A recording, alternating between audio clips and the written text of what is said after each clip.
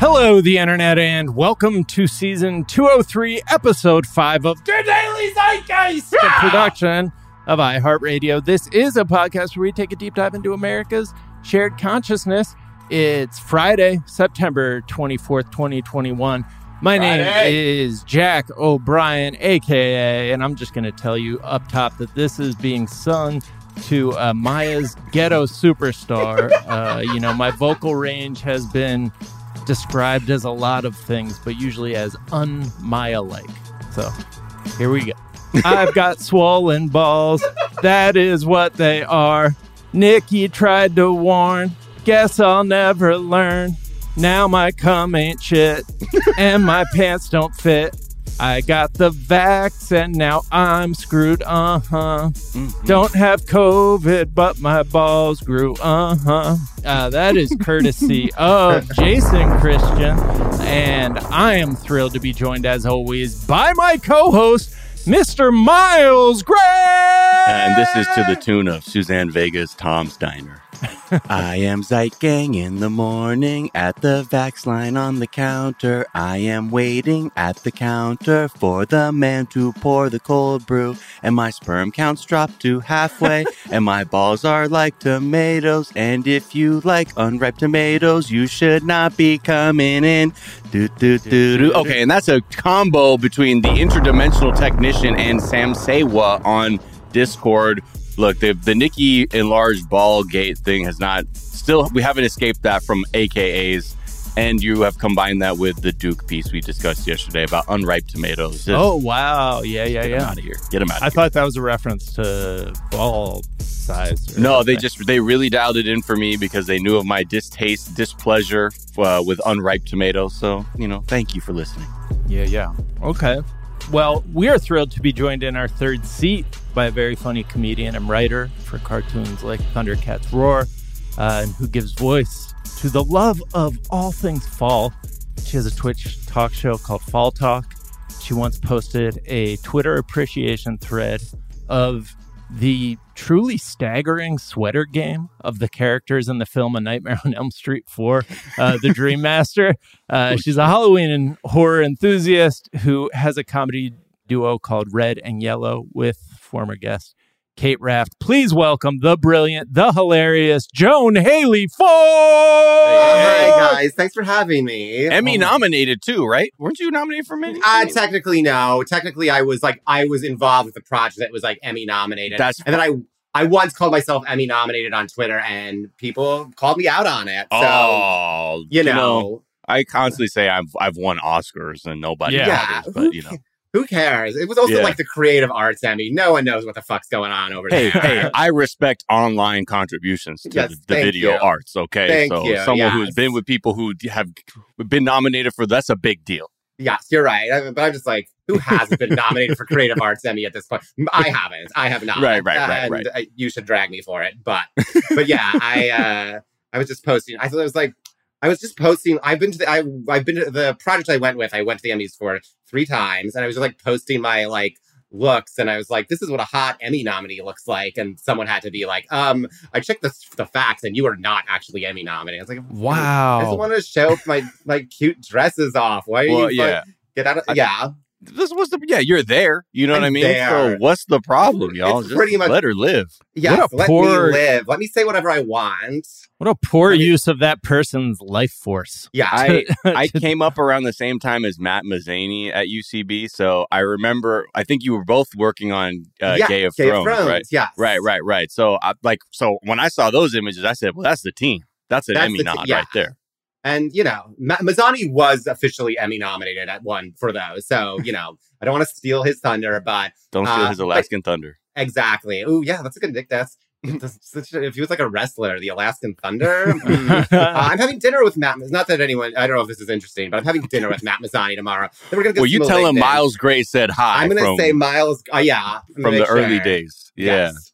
Yeah, I've been to the Emmys. I've been to the Emmys 3 times. Never won. Or not. There we go. Technically. And that's our show, y'all. Everyone step their game up. Yeah. I was going to say, as soon as they start giving out Emmys or Oscars for production design on a Zoom call, you will surely be nominated or win, because your backdrop is, I think we have officially crowned it the best Zoom background to date.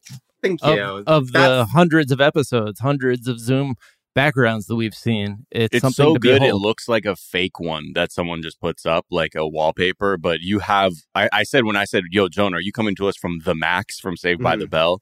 But this is just your home office. This is just my home office. I'm going for like Max / like early 90s Disney store vibes. Yes. Yeah. But yeah, sometimes I will be like, I'll be on like a Zoom call with somebody for 45 minutes. And I'll be like, oh, I'll be right back. And when they see me like physically step into the background, their minds are shattered. It's like it's like the prestige of a magic trick. Right. Yes.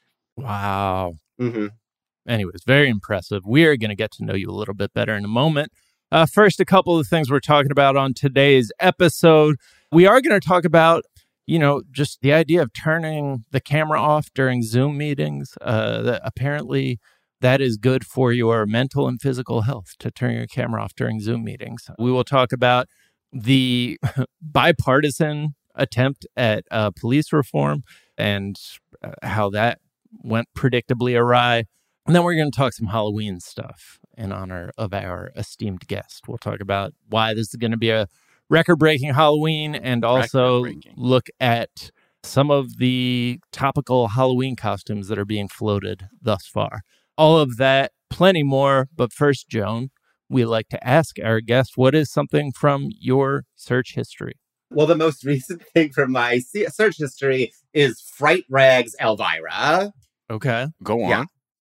Fright Rags is a t-shirt company. It's like kind of like all spooky apparel. They recently put out there's a bunch of places have put out like Elvira collabs in like the last like week or two, because I don't know what officially like the official date is, but like we've decided like the last 2 weeks are like the 40th anniversary of just Elvira existing. So I've been just like buying a lot of Elvira merch, and I was specifically looking for a design that this company called Fright Rags put out, and I bought it. I bought the t-shirt. Okay. Wow. What's the design looking like? It's a recreation of her like 1991 Coors Light ad, which was like the official, like Coors Light was the official beer of Halloween in 1991. I've yet to find out what the official beer of 2021 is. Right. And who determines Halloween? Is there like a court of the Halloween triumvirate that then decides like who will be the? Seems like Elvira would determine that, right? Elvira just like informs you afterwards what the official beer is. She's no, I'm sure she wasn't getting paid. The design has been altered so it doesn't say like Coors Light anymore, and it's like the official like it's like the official fear of 1991, because I think they couldn't technically say, I don't know. I guess they lost the Coors Light license. I don't know, but it's a cool shirt nonetheless. Yeah, it's a very cool shirt. Yeah. What happened? What happened to our beer ads? I know. Now we're just dillying around, and we don't have Elvira like we needed. Yeah. Yeah, they got too clever or something. She was in the news recently, right? Because she's in a relationship. She's been like in a 19-year relationship with a woman. Yes. Yeah. That was like, I don't know about you, but guys, but like that was like Queer Christmas where I was. Like I literally got like texted about that like 13 times. People were like, have you seen this? Have you seen this? Did you know? Right. And I was like, yes, I've seen this. But yes, if it is like a queer national holiday now, the Elvira coming out day. It's it's huge. Like it's huge. Yeah. I had such a crush on Elvira as a kid. And I remember my dad's friend was friends with her.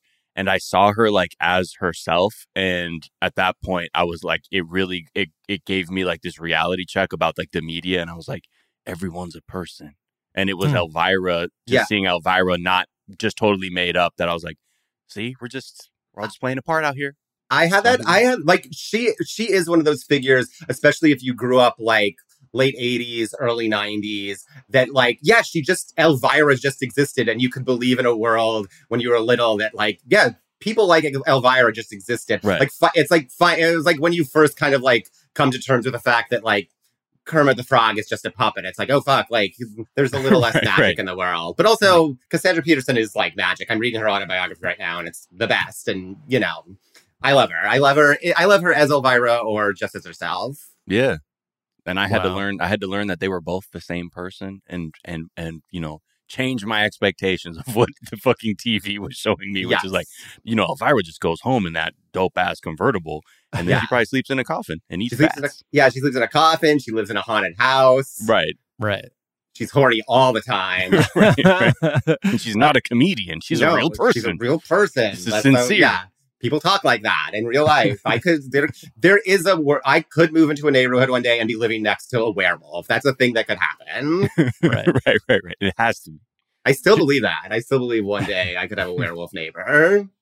Joan, do you have a favorite piece of like spooky merch besides the Elvira shirt you just ordered? Oh my gosh, I have so much spooky merch that it's hard to narrow it down. I do love, right now, I will just say, and actually I'm wearing it right now, you can't see it, but I got this like Nightmare on Elm Street pattern, like high-waisted skirt that I'm really digging. Wow. It's like got like pop punk, it's like spooky, but got some like pop punk vibes. So, and it's like, we've all decided that it's pop punk fall. Like this is the fall of pop punk. Pop punk fall. I like this right now because it incorporates like my two fall aesthetics, which is like always spooky and right now pop punk. Mm-hmm. Nice. Mm-hmm. What is something you think is overrated? Ooh, you know what I think's overrated? Cupcakes. Yeah. I just don't like. I feel like I never like. I'm always like never satisfied with a cupcake. I feel like any cupcake place I've gone to that's like these are the most amazing cupcakes. I've never liked them more than like I would. I've never liked them more than I would just like an actual piece of cake. And usually they're not. I don't know. Yeah, cupcakes. Yeah. Give me just a piece of cake. Give me an actual piece of cake. We've I think we've definitely. I mean, we hit peak cupcake in I feel like 2012. Yes. You know what I mean? I feel like that was when people in LA, like, the cupcake ATMs were popping. I feel like every person who I knew who was like a chef or getting into the culinary scene, their first gig was working at a cupcake place. Mm-hmm. And now, I just, it's the icing to me that is the most important part. Yeah. That's usually what sets a good cupcake apart. I agree, but I feel like you always get more icing. You get more icing with a piece of cake. Probably more like equally. Because like, if you bite a cupcake, like, like a fucking animal. Yeah. Just half your face is just inundated with icing. Mm-mm. Yeah. That's the thing. Strategic eating. I don't like that either. Maybe that's what's I'm getting. I think that you're getting to something. I think it's like the frosting cake ratio is all wrong with cupcakes. Yeah. It's like hard. a mountain of icing you got to fight through. Yes. So, and it feels like pies are coming back. I mean, pies, I think, that's the new wave, and brown. I don't know. What is the new wave now? I don't know. I mean, it is fall, which is definitely pie time. Yeah. Personal panned pies? Is that something you guys fuck with? Like a little Scott pie. Like a mini pie? Yeah. Like a little apple pie skillet with ice cream on top. Talking apples to apples in terms of cupcake to cup pie.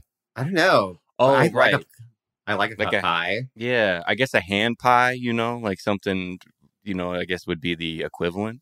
Which I feel like, where the fuck are those? Are people just shook because McDonald's makes them? They're like, I don't know. It's like, we can't compete. Yeah. Yeah. Those are good. Those little apple pies. I totally agree with you guys about the icing ratio, because the best cupcake I've ever had, and probably the only cupcake that has delivered on the premise of cupcakes to me, is I think it's from a place called Susie Q's. But what Susie they Cakes? do, Susie Cakes, that's the one. And they dig out the middle of the cake, and so there's just like extra icing in the middle of it. Shit. So it's almost like a scooped bagel, a scooped cupcake with just a little like a nuclear icing core divot of icing. Their strawberry cupcakes they almost make going to children's birthday parties worth it. Not you quite. get there, you're in the back, you're like, is it fucking Susie Cakes or what? And like you just hear tires screeching because you caught wind of a Kirkland sheet cake. Susie Cakes are a bolt. I do love a sheet cake though. Say like, fine, all right, the Susie Cakes or Kirkland sheet cake. If it's either, I can work with it. But I will loudly review a children's birthday party that I'm having. It's important the parents know where they're falling short. Mm-hmm. I mean, I know you to not actually do that, but I know you to be the person. You're so analytical and observant that I know you are having these thoughts at a child's birthday party. What is a thing that you see that you're like, man, fuck this birthday party? Oh, what is the thing? Or something you go, well, I wouldn't do that for my kid's birthday. not enough places to sit. They'll put food out, and then you just can't sit anywhere to eat it. There's not introducing parents to one another. I think name tags are great because no parent knows the other parent's names or what their relation is to anything. Right. So yeah, that's one that, and then just not going big enough. You got to get farm animals there. You got to get a bounce. You got to get a bounce house. You got to get confetti cannons. What are we doing? I want to see magic tricks. Mm-hmm. No. Entertain me too. Like entertain me too. Yes, not just the children. right. If you expect me to come to your child's birthday party, provide like 2 bounce houses, one adult size. Right. Yes. I Yeah, just go in the kids' bounce house and knock them over. Yeah. I mean, if there's only one bounce house, what Go other options do romping you have? through there. It's like you hurt a child and you're like, this is on you guys. You didn't provide me with a bounce house. Right. So what did you want me to do? Yeah. Jump up and down the grass like I'm jumping rope without it. Yeah. Come on now. I think like there's also, it sounds like what you're saying, the two of you, is like a great children's birthday party is like a Pixar film. That it's like you go and you're like, yeah, the kids love it. And you know what? This shit was actually not bad at all. Yeah. Rather than like overemphasizing the children's fun. Because like I like your old man take, Jack. Be like, not enough places to sit. And they give you the food. Yeah, I mean, it's hard to eat standing up. Yeah. It's I had another thought and it has disappeared from my brain. Speaking of old, Jake's in it. Little worm on us. These parties. See if it bites. Oh shit! They have enough for kids sitting down. There's so much more you can drag out of these children's birthday parties. Fucking Avengers themed. Come on, kids. There's a children's entertainer, Mr. Silly, that I think I've talked about before on our show because we had him at my 5-year-old's birthday party. I've never seen a comedian kill as hard as this man killed. Like, kids were laughing so hard they were falling over and like bonking their head like on the ground like that. It was Def Comedy Jam, like season 1 level, just reactions from these children. Bernie Mac's debut. Yeah. I went home for the first time in like 2 years, and I spent a lot of time with my 2-year-old nephew, and just watching him, like how amazing he thinks something like Daniel Tiger is like, wow, like I'll never elicit this response. This will never be as important there's no piece of media that will be as important to an adult as like Daniel Tiger is right now to my fucking nephew. It's just very fascinating to watch. And like, yeah, why am I striving so hard to write for anything but kids media? Because this is the thing that you can actually impact people with. Right. Whoa. So have you seen the Mr. Silly website? I think I booked it. I mean, it's just wild the way they describe it. Like that they're like, no, we got the only motherfucking Mr. Silly. Like on this website it says, we are the home of the one and only Mr. Silly, requested all around the world. Our highest demand performer. Is this dude like fucking children's parties Elvis or some shit? There's like a Mr. Silly 2, like there was a Gallagher 2 just going around, and we have to be like, do not, that is not Mr. Silly. That is Mr. Silly's brother. Yeah. Yeah. Do not buy those tickets. His material is all, it sucks. Like for an adult, from an adult perspective, it's like bad jokes. But now I've like been at 4 parties, and the urge for the parents to sit there and watch and like just be like, I don't get it. Like, what the fuck is going on? It's like so weird. Bringing out the hater. So many dads parents. just being like, okay, I guess, whatever you say. It's pretty funny. Yeah. People book him a year in advance. Yeah. Yeah. Wow. Yeah. Fuck it, Jax. I mean, let's be real. If you really think you can do better than Mr. Silly, I bet you could probably make some dough if you really think you can. No, I can't. I'm just, I can't. He's nailed a very specific thing, I think, through just like the way a stand-up builds their, guess and check sort of thing. And he's just done 5,000 children's birthday parties. And so he's like the Beatles when they were in Germany. Yes. Just getting those reps in just before those they went to the 10,000 big hours time. in. Yep. Joan, what is something you think is underrated? Pop punk music, I'm going to say, because I'm really into it right now. And I think I like looked a lot, like, I think when it was actually at its height, I like kind of like looked at it. I looked at it kind of scornfully, and I've just recently really gotten into it. And I'm like, hell yeah. I went to like a pop punk night the other night. I know I don't know. Should I be telling the public that I'm going to out dancing? I am. But yeah, I mean, look, you're vaccinated, I'm presuming. I'm vaxxed. It's like all that, but it's, the event was all only allowed in if you had your Vax card. But yeah, I got like a friend took me to pop punk nights a couple weeks ago, and I like lost my mind. I had so much fun, and now I'm having a pop punk fall. I'm into it so hard. Ooh. I don't know if is it underrated? It feels like underrated. It feels like there's a level of like scorn, or like it's a like a little bit of a like subgenre of music that was for like, you know, weird, sad lunch table kids in 2005. But I'm like, there's a lot of shit in here that I just really like, and like it really gets me going. I look for all the pop punk compilations on my Peloton now. Right.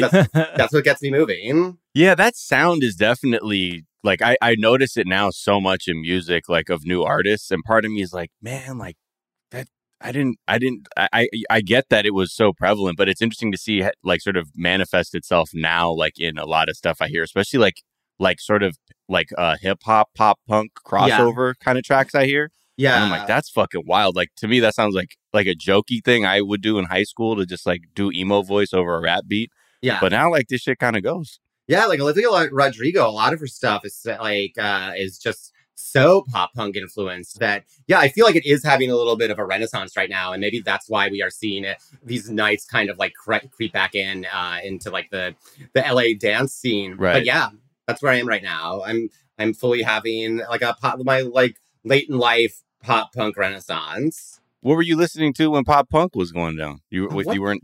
I can't even think of what I was listening to in like 2005. That was so long ago. What was the other music in 2005? Like Bling Bling, 50 Cent rap. I wasn't listening. I think I'm just new metal. I think I'm NU. I think I'm just always like 15 years behind in what I'm listening to. So you're listening to like house music from the 90s in 2005. I think so. I was listening to like a lot of like Salt and Pepper and like the mid 2000s. Crystal Waters. Yeah. So yeah, I think I'm just always like the other genre of music I'm getting really into right now is like, and this is like 40 years out of date, but I'm super into like new wave right now. Okay. I got the Night Flight app and I'm living for it. What's that?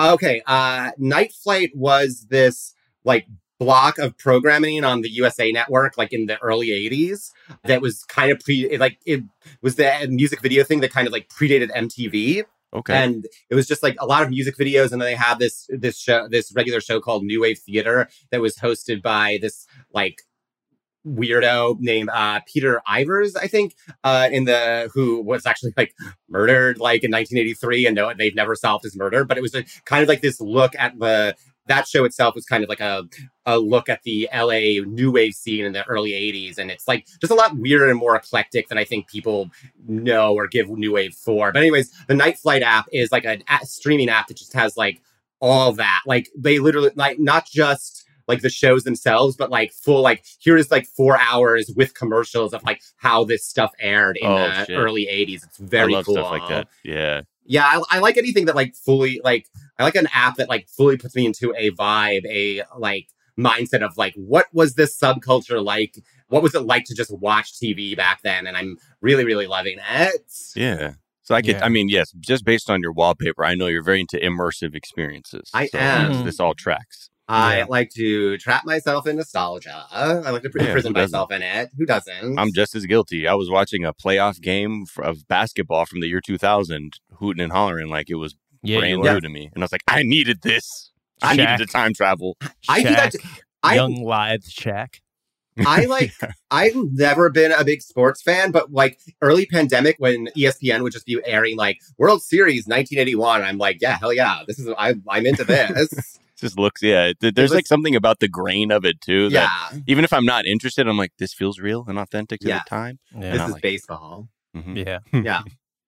All right, let's take a quick break and we'll be right back.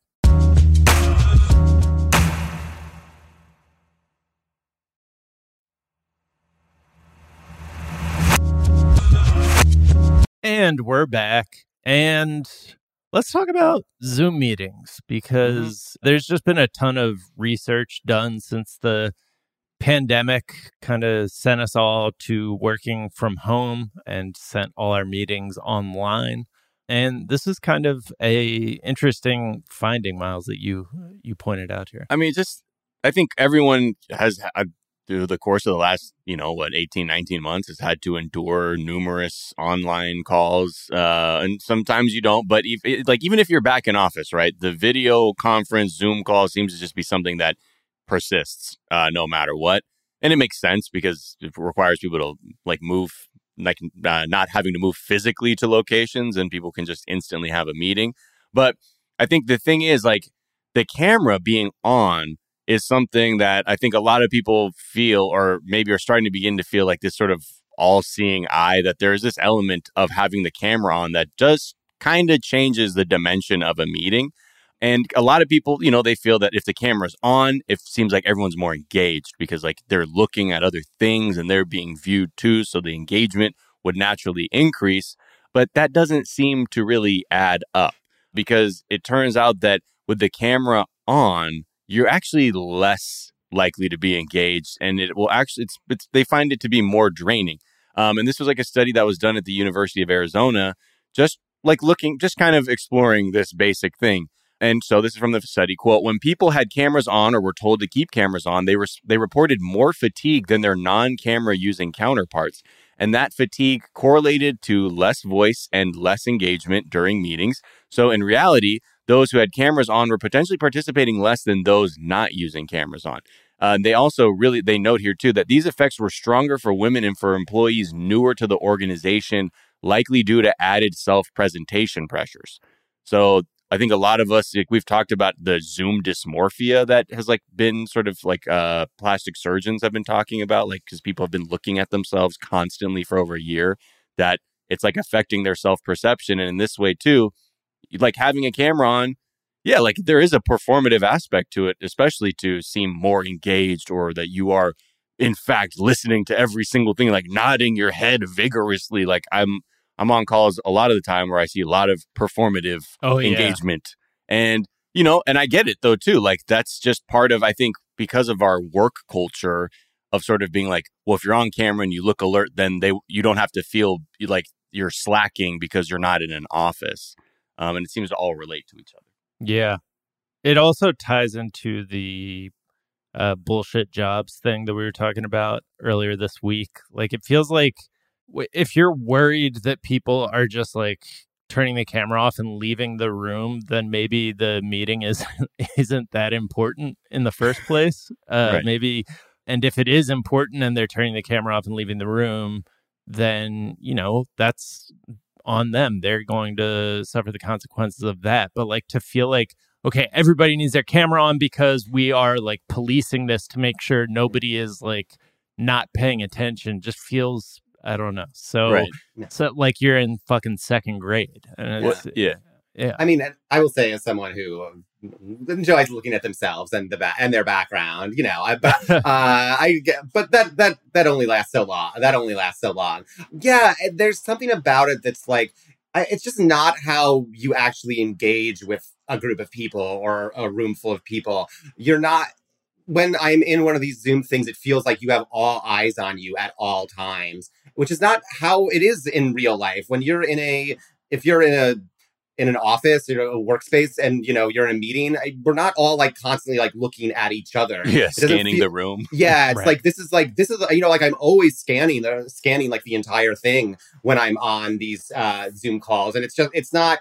I don't know what it is. It just makes you want to constantly look at every little box. But but I feel those eyes on me too. And it is this thing to be there's no just kind of you can zone out or not whatever. Pick your nose, Pick your nose. Yeah. But you're there's also just a fear of being recorded or being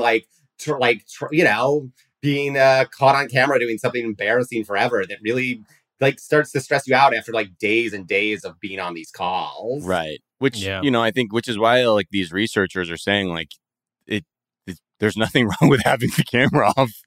There's nothing wrong with it as it relates to, especially that, if people are in a work from home situation, they're typically more productive anyway. So just because the camera's on or off doesn't affect anything, but it just shows like this like rigidness that we have to still be like, well, if it's off, like you could be slacking off. And this is what sort of out of this study, the head research was recommending, saying, quote, employees should have the autonomy to choose whether or not to use their cameras, and others shouldn't make assumptions about distractedness or productivity if someone chooses to keep the camera off, because those seem to be the factors that are driving people to keep the camera on. It's like, well, I have it on because I don't want people to think I'm like distracted or I'm slacking. Yeah. So I will go sit like with very good posture and like nod my head till my chin falls off. I feel like it's all these, like, we gauge, like, the American workforce, like, gauges productivity by all these things other than just, like, how productive are you being? You know, the last, like, I was in a job recently where it was like, we would like, if everyone got the work done and got it done well, but, like, if we weren't, like, we weren't responding on these calls, like, immediately, or we were, like, missing emails every now and then, like we got kind of reamed at times, and it was like, but we're doing the work, like the productivity is happening, you're getting everything you need. It's just like this weird need to feel like in control. Sure. Yeah, absolutely. Of every little thing your workers do. Right. Yeah. And I think that's why I think so many that sort of mentality persists, and like demanding that, like, it's like, because I a buddy of mine is at a company where like they demand people's cameras are on like all the time. Yeah. And if it's like off, they're like, where'd you go? And they're like, I had to use the bathroom. Like, what the fuck is this? Yeah. And I didn't want to like just walk out of the frame. So I turned my camera on, and there is just like, there are two ways of doing work that are having to like reconcile with each other. Yeah. This pandemic version and going, the old school, like, let me look over my employees constantly. Yes. Have y'all ever been in a situation where they like, there are calls where they can like monitor everything you're doing on your computer, or at least everything you're doing on your browser? So I've been in situations where you can't even like go on your browser like at all, because they'll know, they'll get a little report, and it's like, no, this is help. Let me go to Zara and buy my thing that I want. Like, let me do my online shopping really quick, because otherwise I'm just going to be thinking about the thing I want to buy all day. I can do two things at once. Yeah, let me get it. And let me get the other thing out of my system. I want to buy this Elvira t-shirt right now, and then I won't be thinking about it for the rest of the day. I can put all my focus on you. Right. Not my new Elvira t-shirt that I'm excited about. It also makes sense that it's women and people who like are new and don't feel secure in the workplace, and not the most vulnerable people in a workplace. The most vulnerable people. And then we have your Jeffries Toobin, who are the opposite. Couldn't be less aware of their being on camera. I mean, I like, and that is something that I will say like really weighs on me in these things. It's, I don't have to like present myself like, as it takes a lot of work to present myself as like fully and truly as I want to. And there is a kind of resentment I have to like the people who can just fucking like roll out of bed and I said like, right. The amount of work I have to do to feel like okay on these calls is the exact same amount of work I have to do if I was like going into an office. Same level of makeup, basically, same level of just like of preparedness. And it's like, I don't know. I love the option of just turning it off every now and then, not having to worry about it. For sure. Yeah. And I think people just got to get over the fact that, look, are your widgets getting made? Yeah. Then shut the fuck up about the camera being made. If it all ships, who cares? Yeah. Ship those widgets. All right. Let's talk about this very feeble non-attempt at police reform. Right. So last summer, Tim Scott, the sole Black Republican senator, was tasked with creating a police reform bill. And people were like, wow, maybe something could happen here, since Scott has been an issue he's traditionally cared about. Yeah. In the GOP. And you're like, oh, cool. This black Republican, he's going to do okay. And he said really good things on the record. Something could come of this. Well, what the fuck were we thinking? Yeah. Because Cory Booker just came out and said, look, I was leading the discussions, the negotiations on drafting this bill alongside Karen Bass from the House. And we tried working with these motherfuckers, but the whole thing's off. There's no deal because the Republicans have rejected fucking everything, even though we watered this thing down to literally like nothing. And they still couldn't get behind it. And when you look at the things that were necessary, right? Like qualified immunity is one of the biggest things that we need to address in terms of, holding police accountable for when they're violating people's civil rights. Like right now, it's the taxpayer that pays the payouts when a police officer does wrong rather than the police department or the officer themselves. So they're shielded. Right. But we always knew qualified immunity was never on the table for Republicans. And let's be real, most Democrats can't even wrap their head around it because they're so afraid of actual reform. So that was the first indication I think everyone had that this was not going to be real, tangible reform. This was going to be a gesture, a nod to reform. And then Dems kept coming with like just other stuff. Like, okay, how about this? Like keep it real lukewarm. We'll ban chokeholds. We'll create a database of problematic cops who have like been written up. Tim Scott, you yourself, you said you like that idea. So we're going to put that one in there. And then let's significantly cut back the military to police pipeline as it relates to equipment. And they still said fucking no, even though these are things Tim Scott has talked about supporting. And like a lot of the aides who spoke, to journalists about like this process, they all just said this was just a completely bad faith exercise from Tim Scott and was never really seemed like anything was going to happen because a little bit of progress would be made. And then suddenly there were like new standards that had to be met that would just completely clear the table and have to start all over again. So, it feels like one of those things where even this police reform was like we were saying yesterday, like the walls are closing in on Trump. If they passed this thing, they would have been like, the walls are closing in on bad cops. You're like, why? Because you did 3 things. You're not you're not fucking with qualified immunity. So what are we doing? Yeah. And yet nothing, even that can't get through.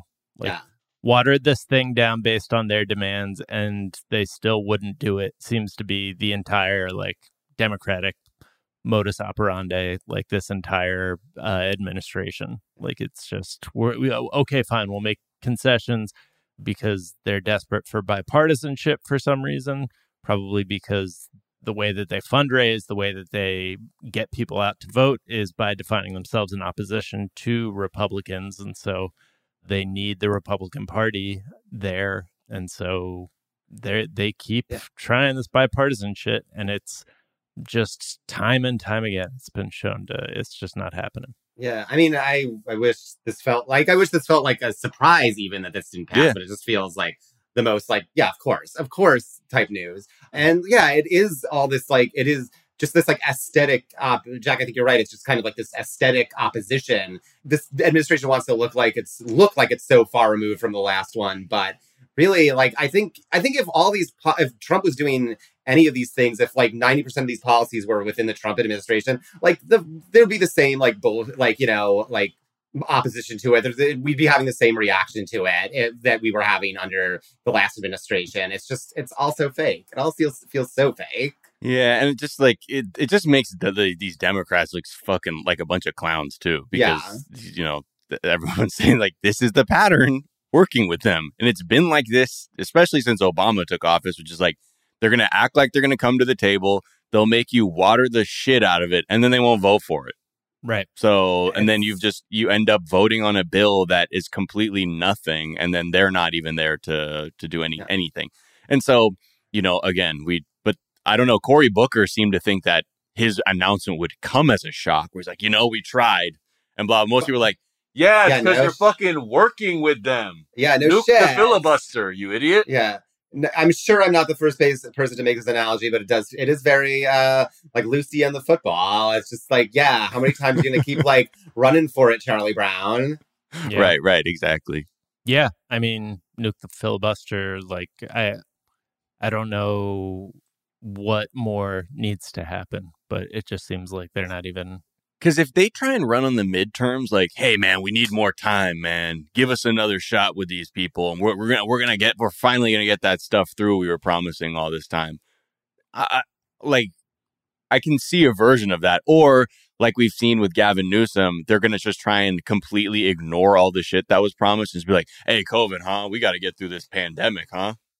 Don't Right. trust these guys. They're just going to make you not wear masks. And people are like, but what about like, the eviction moratorium and things Right. like that? Like real tangible things that people need addressed in their lives rather than like sort of evoking the boogeyman of the right and then being like, come into my arms, please. Please come to the safe harbor of my blue arms. Yeah. All right. Let's take a quick break and we'll be right back.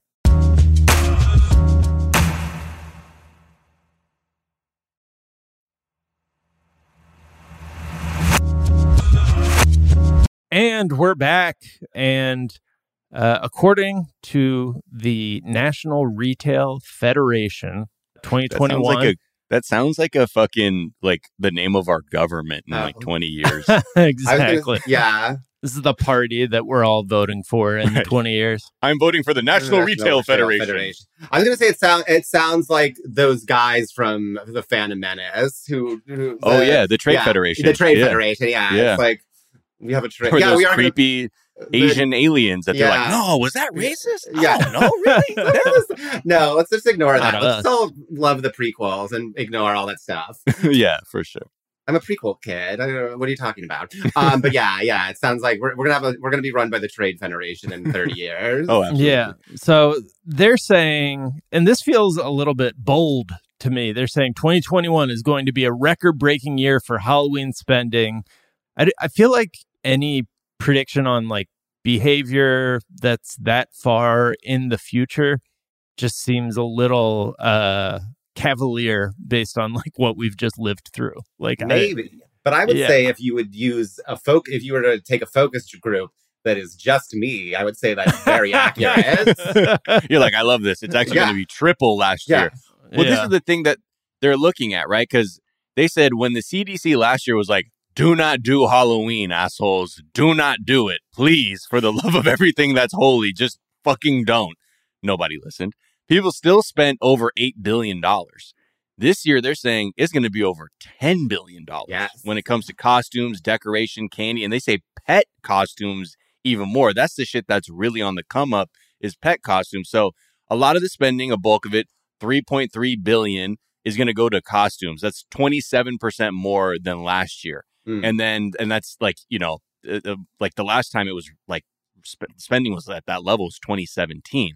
And then $3 billion on candy, another $3 billion that they think is going to be on decorations. And I know we've seen people lose their shit over the 12-foot skeleton. Like for like an entire year, we know people that have been up to Brandy Posey, I'm looking at you, who have been just cannot stop thinking about this 12-foot skeleton. So, they're saying like that on top of the kids' costumes. They just see it going up and up and up. But the pet costume thing is experiencing a lot of growth. And that might make sense if people who actually kept their adopted pets from the pandemic, that they would be dressing up their pets. Because for me, I don't really dress up, but my partner and I, we like to find shit for our dog. That is fun. Yeah. So I can definitely, I'm like, I see that part of the spending. I've already got a little Toon Squad jersey for my dog, and that's just that's just the start of it. Which jersey? Is it just generic Toon Squad or character? It's just generic Toon Squad. Okay. No, they didn't make like a specific like Bugs Bunny, like Michael Jordan one. Right. Oh, that's amazing. Yeah, so I don't know. I mean, it seems like a combination of like, because this summer was shitty and we do have vaccines, so people are going to feel a little bit more, lively for Halloween. Plus, you can do this shit outside. Trick-or-treating does take place outside. And I feel like to get into it, it's like you can really just decorate the exterior of where you live and still kind of like express yourself like that rather than like coming inside and seeing all this other spooky shit that you have set up. But I don't know. What's your take here, Joan? My honest feeling is I think the reason like Halloween will be big this year and why it's kind of just like spooky season has been growing in popularity in like recent years is kind of like tied to the fact that we all feel like we're gonna die. We're all gonna die. Like like even before pandemic times, like fucking global warming and all this. Like we just feel very close to the brink. And I truly believe that like Halloween is like this little release valve every year where we all kind of like get to collectively like laugh and have fun with death. So it makes sense to me that it has just been, you know, I feel like in the last, I mean, I've always been kind of like a big Halloween fan, but I just feel like in the last like 5 to 10 years, I've just seen a huge blow up online of people who are like, I'm a horror influencer. I like love horror. I love spooky stuff. Right. So I think it makes sense that this would like, even outside of, you know, whatever the trends are saying, like psychologically to me, it makes sense that this is going to be the year that we're all like, yeah, like, fuck it. Like, let's just all like laugh at the grim. Let's all just like put on Pennywise costumes and laugh at the Grim Reaper. Right. Like, I love this. So funny, that bloody knife prop that he had. Hell yeah. I mean, yeah. Like, get more macabre. Yeah. After the year we've had, like, yeah, what's so scary about a bloody knife? There was another weird stat in here that said 69% of adults surveyed had already picked out their costume for this year.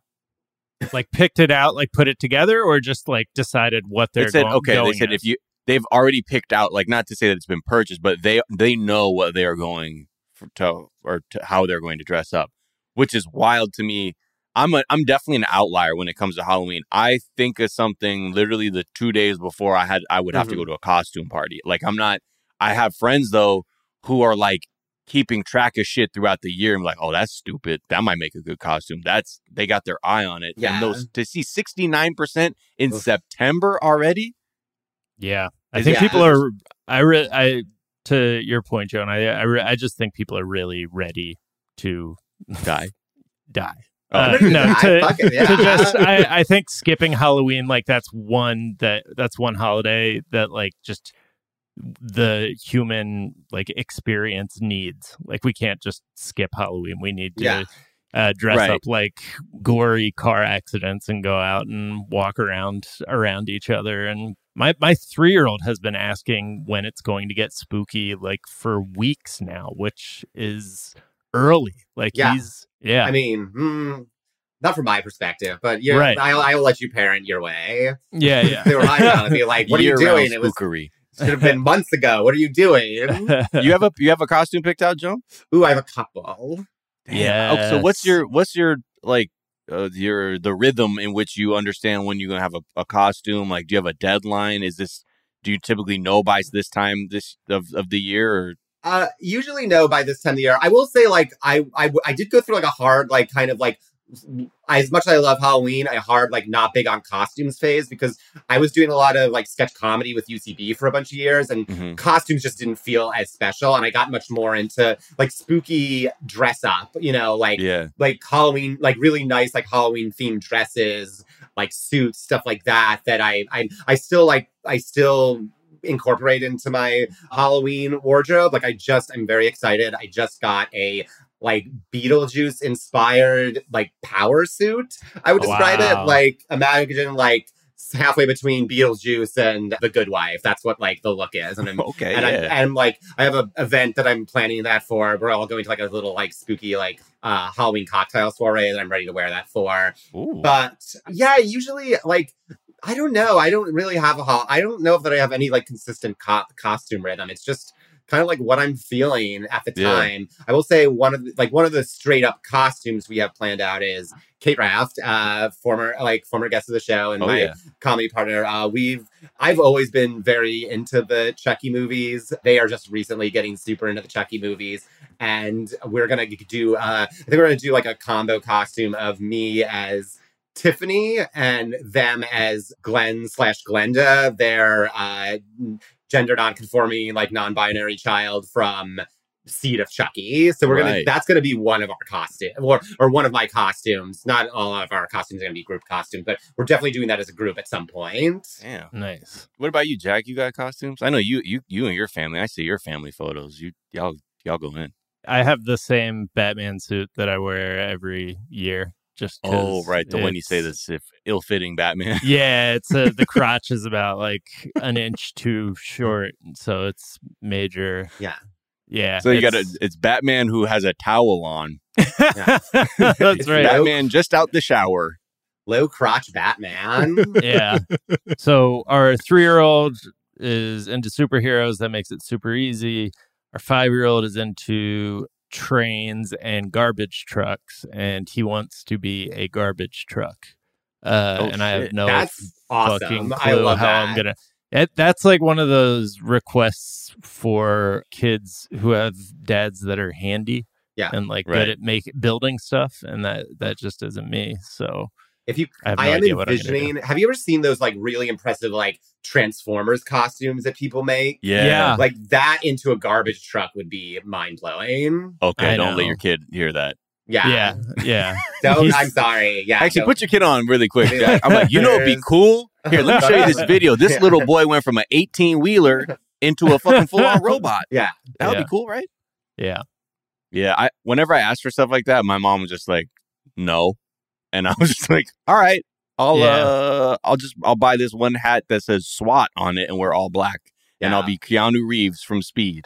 The first Halloween where I was like, I'm not like, we always grew up with those costumes that were like plastic mask and then like plastic smock with like the character's face on it. It's like, yeah, it's like how Elf dressed. But yeah, the first Halloween that I was like, oh, I can just like, I can make my own costume. I can build my own thing was like game changer for me. Mm-hmm. What was it? Do you remember?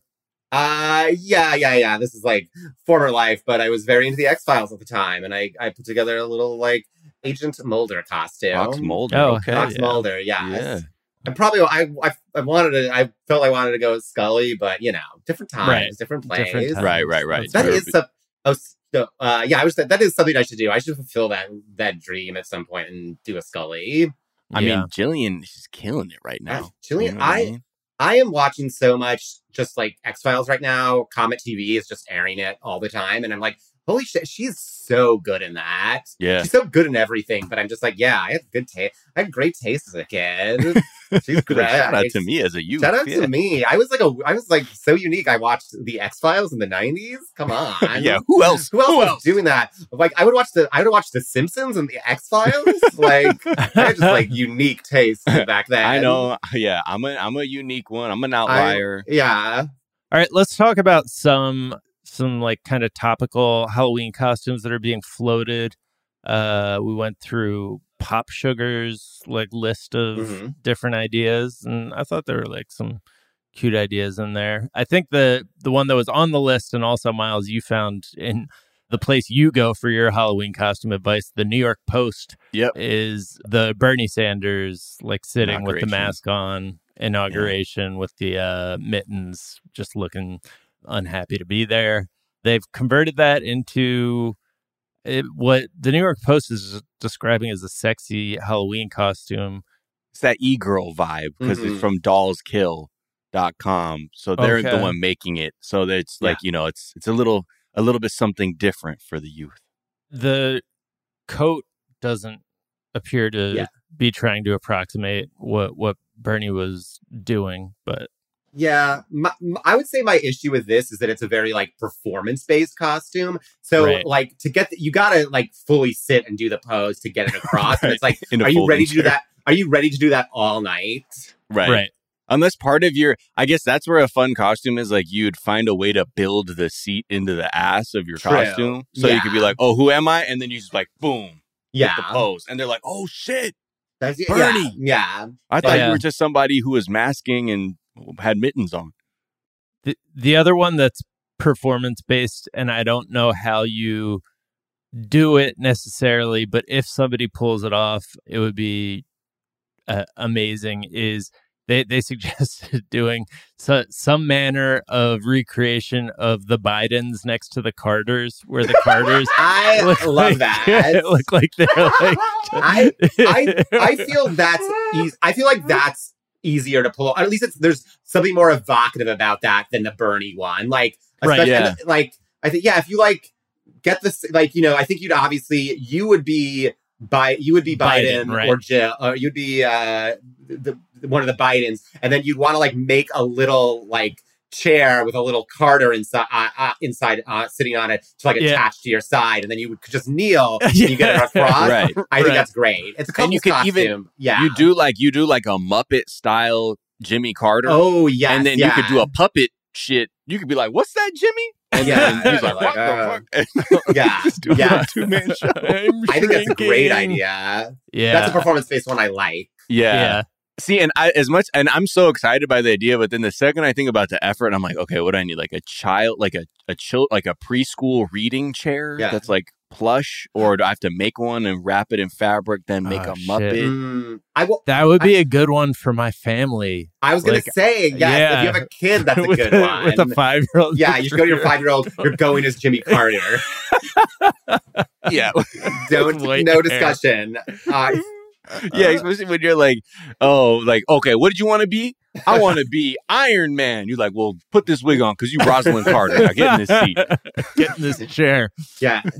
There's another one that, I don't know, it feels a little weird so it's Promising Young Woman, the nurse costume. That's not a good idea. I'm not. What? Yeah. Because, first of all, most people are just going to think that you're a sexy nurse. Exactly. And then I guess you have to go into the explanation of like, I'm specifically this sexy nurse. And I don't know, I don't know. That seems like, and then you're like, oh, that sounds traumatic. Yeah. For the costume's character. Well, no, it's fine. Yeah. I guess, it's a movie about how our society enables and excuses rape culture, and the costume it could have been designed by one of the frat guys in the movie. Yes. Right. And by the way, you can't bob for apples and have a good story after. Yeah.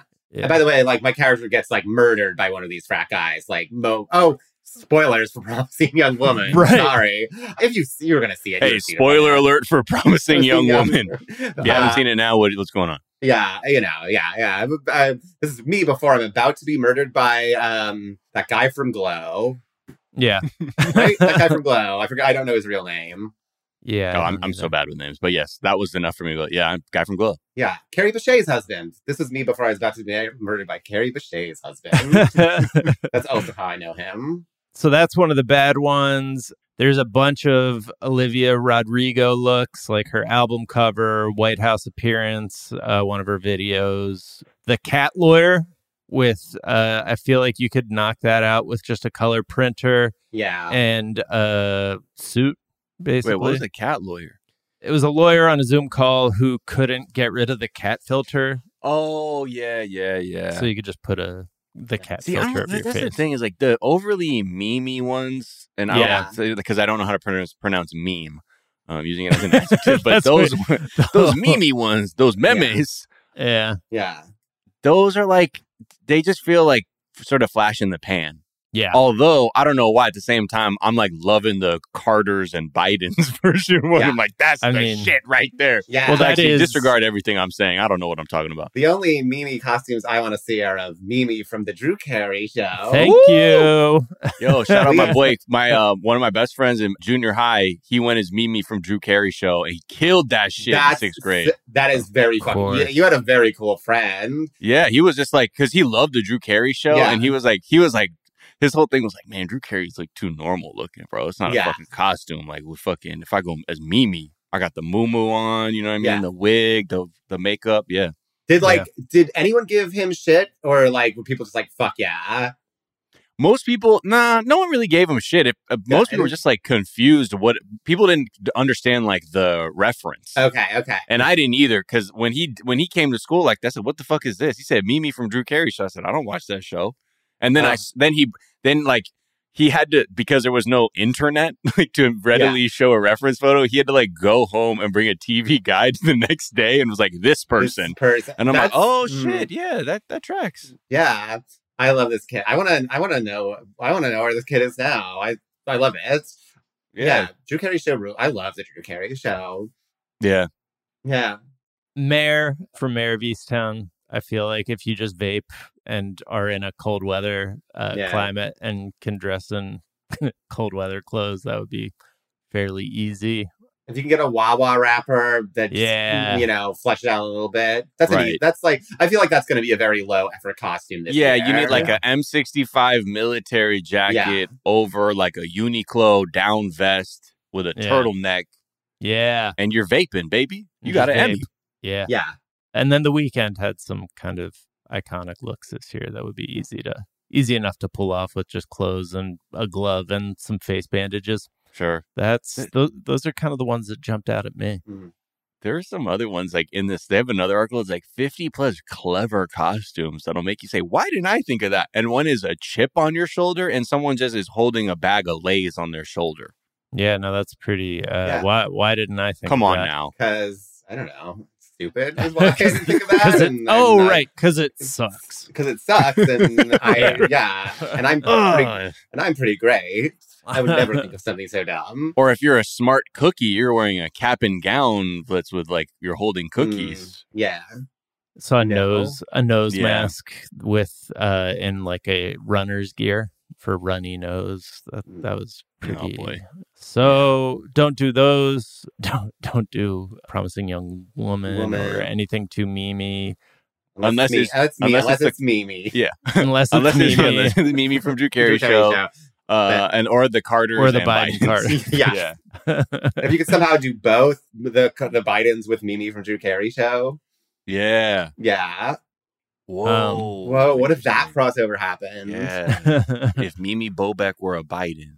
You remember her last name. Good job. I had to look it up right now because I was trying to figure out who the performer, like what they're up to now. Okay. Because a part of me was like, I don't know, did they go MAGA or some shit? I You never know. know, Like Kathy Kinney seems like she's on the up. Yeah. Yeah. Good stuff. Joan, such a pleasure having you It was on the show. Blast. Thank you. Where can people find you and follow you? I am on Instagram and Twitter as Joan Haley Ford. And I also stream on Twitch as twitch.tv/Joan Haley Ford. Right. And is there a tweet or some other work of social media that you've been enjoying? You know what? I brought it up earlier, but I'm going to bring it up again just because it literally made my week. This is the lamest thing, but it's just a corporate tweet, or a publication tweet, but the Advocate tweet about Elvira being in a 19-year relationship with another woman, was like Christmas for me, and most of the queer text threads I'm on. So that little tweet really made my week. There it is. Amazing. Yeah. Miles, where can people find you? What's a tweet you've been enjoying? Oh, Twitter, Instagram at Miles of Gray. Also, the other show, 420 Day Fiance with Sophia Alexandra and I. Also, twitch.tv/420 Day Fiance. Come check that out. Let's see a tweet that I like. This one is from @RaxKing is dead. Tweeting. So funny. Said, I once got kicked out of a hedgehog Facebook group because a lady posted that her hog's hysterectomy went well, and I commented, hogsterectomy. I mean, seems like the kind of group where people are like, we really don't appreciate your flippant response to this. This is very serious. This is a hedgehog group. Let's see. A tweet I've been enjoying. Ashley Fisher tweeted, me, age 7. I want to be an adult so I can eat as many pickles as I want. Me, age 30, eating pickles. Haha, hell yeah. That's how you do it. That's right. You can find me on Twitter at Jack_O'Brien. You can find us on Twitter at Daily Zeitgeist. We're at The Daily Zeitgeist on Instagram. We have a Facebook fan page and a website, dailyzeitgeist.com, where we post our episodes and our footnotes. We link off to the information that we talked about in today's episode, as well as a song that we think you might enjoy. Miles, what song are we sending people? We are riding out on Indeed by the band Cruza. And I don't know if they're an LA band. I feel like I've heard of them around town.